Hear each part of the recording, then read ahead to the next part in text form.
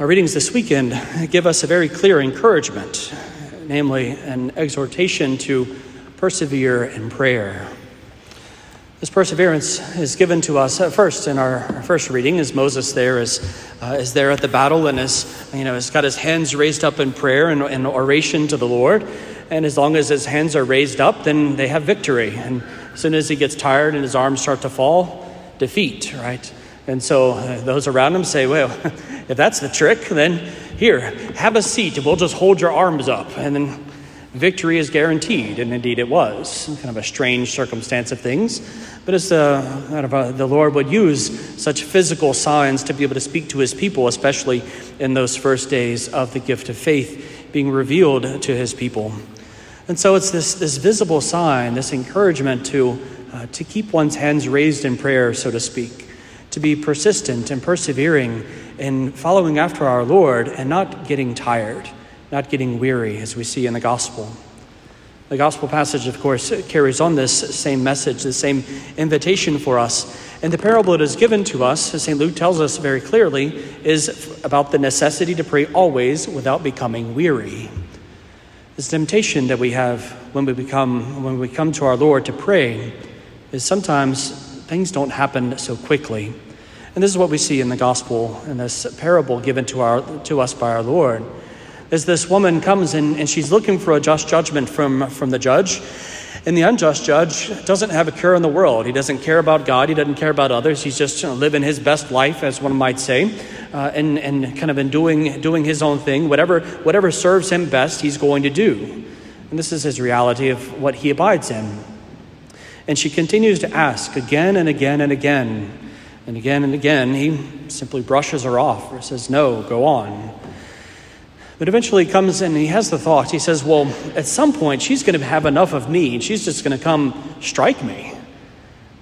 I'd rather not have that happen. So we'll go ahead and I'll save myself the trouble and go ahead and give her a just judgment on that account. Right? So again, it's not really out of any concern, but nonetheless, because of her perseverance, he relents and her request is given. And the Lord uses this as an entry point to say, and the Lord is much better than the unjust judge.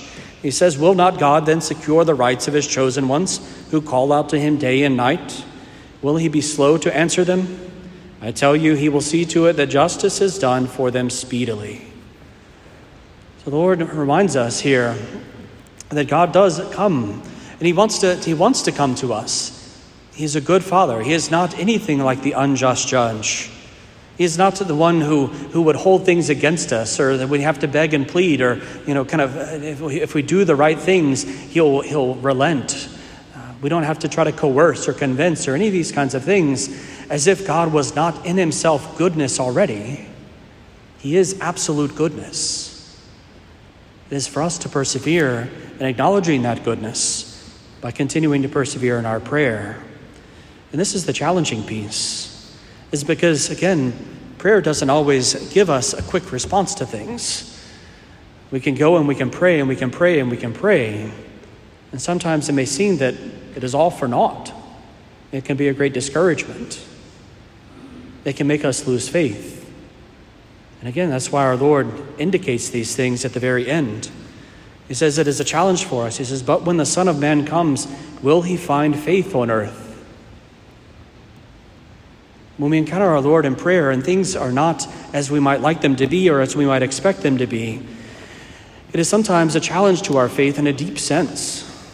We can begin to wonder about God's goodness. We can begin to wonder whether God hears us, whether God wants to answer our prayers. We can wonder all kinds of things, to question or to challenge, to doubt, even to fall into despair on account of it. But it's for us to remember also in those times that although our Lord wants to come to us speedily, there are times when he will, from our end of things, be delayed. And it's helpful for us to remember in those times why that might be the case. And in one of his letters, St. Peter, writing to the people of his own day, he's writing to them about the return of our Lord, all right? And so when our Lord ascended into heaven, he assumed that all the apostles, the disciples, everyone gathered around, they assumed he would be coming back quickly, right? They were waiting for an imminent return. That's why they went out quick, fast, and in a hurry to spread the good news, to go to do everything very, very quickly. As soon as our Lord said go, they were off to the races. This is why also the Gospels weren't written for a decade or so until after our Lord was raised up.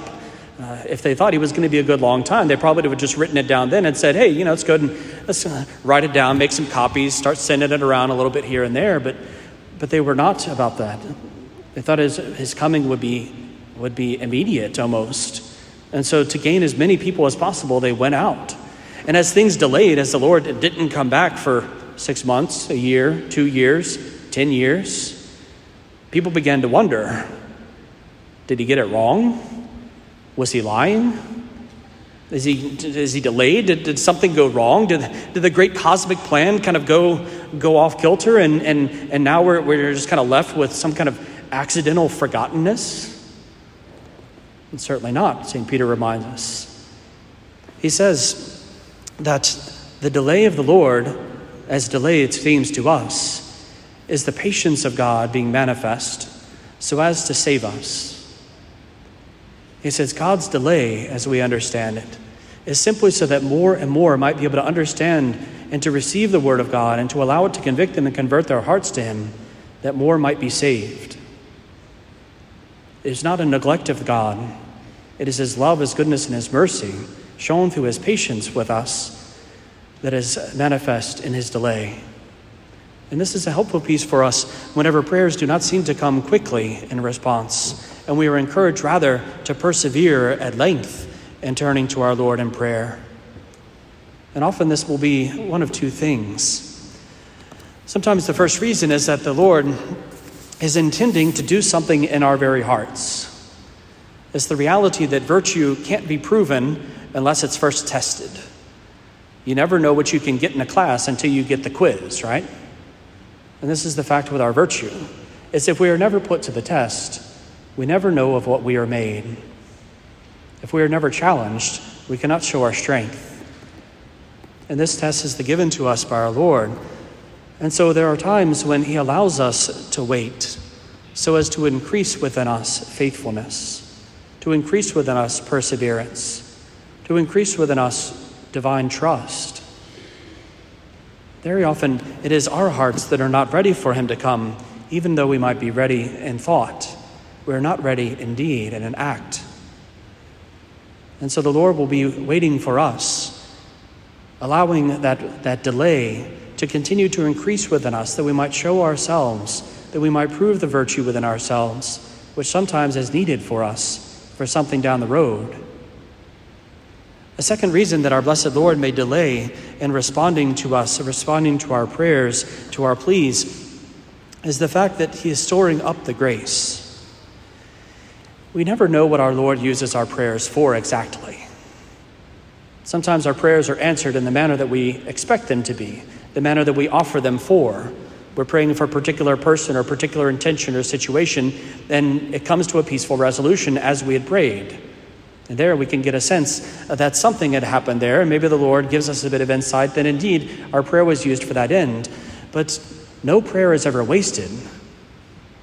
Sometimes we simply don't know why it's being stored up as it is. We have the stories, certainly of the lives of the saints and numerous saints, but of course most commonly that of St. Monica and St. Augustine. St. Monica would love to have had her son Augustine converted at the first to offer a couple of prayer, to do a novena real quick, and he's set up and ready to go. But it wasn't the case. For years she pled and she wept. And those tears and those prayers welled up in the heart of God and continued to increase and increase and increase until Augustine himself was ready to receive the outpouring of God's grace. That made him not just a Christian, but it made him a saint. It made him one of the greatest doctors of the church.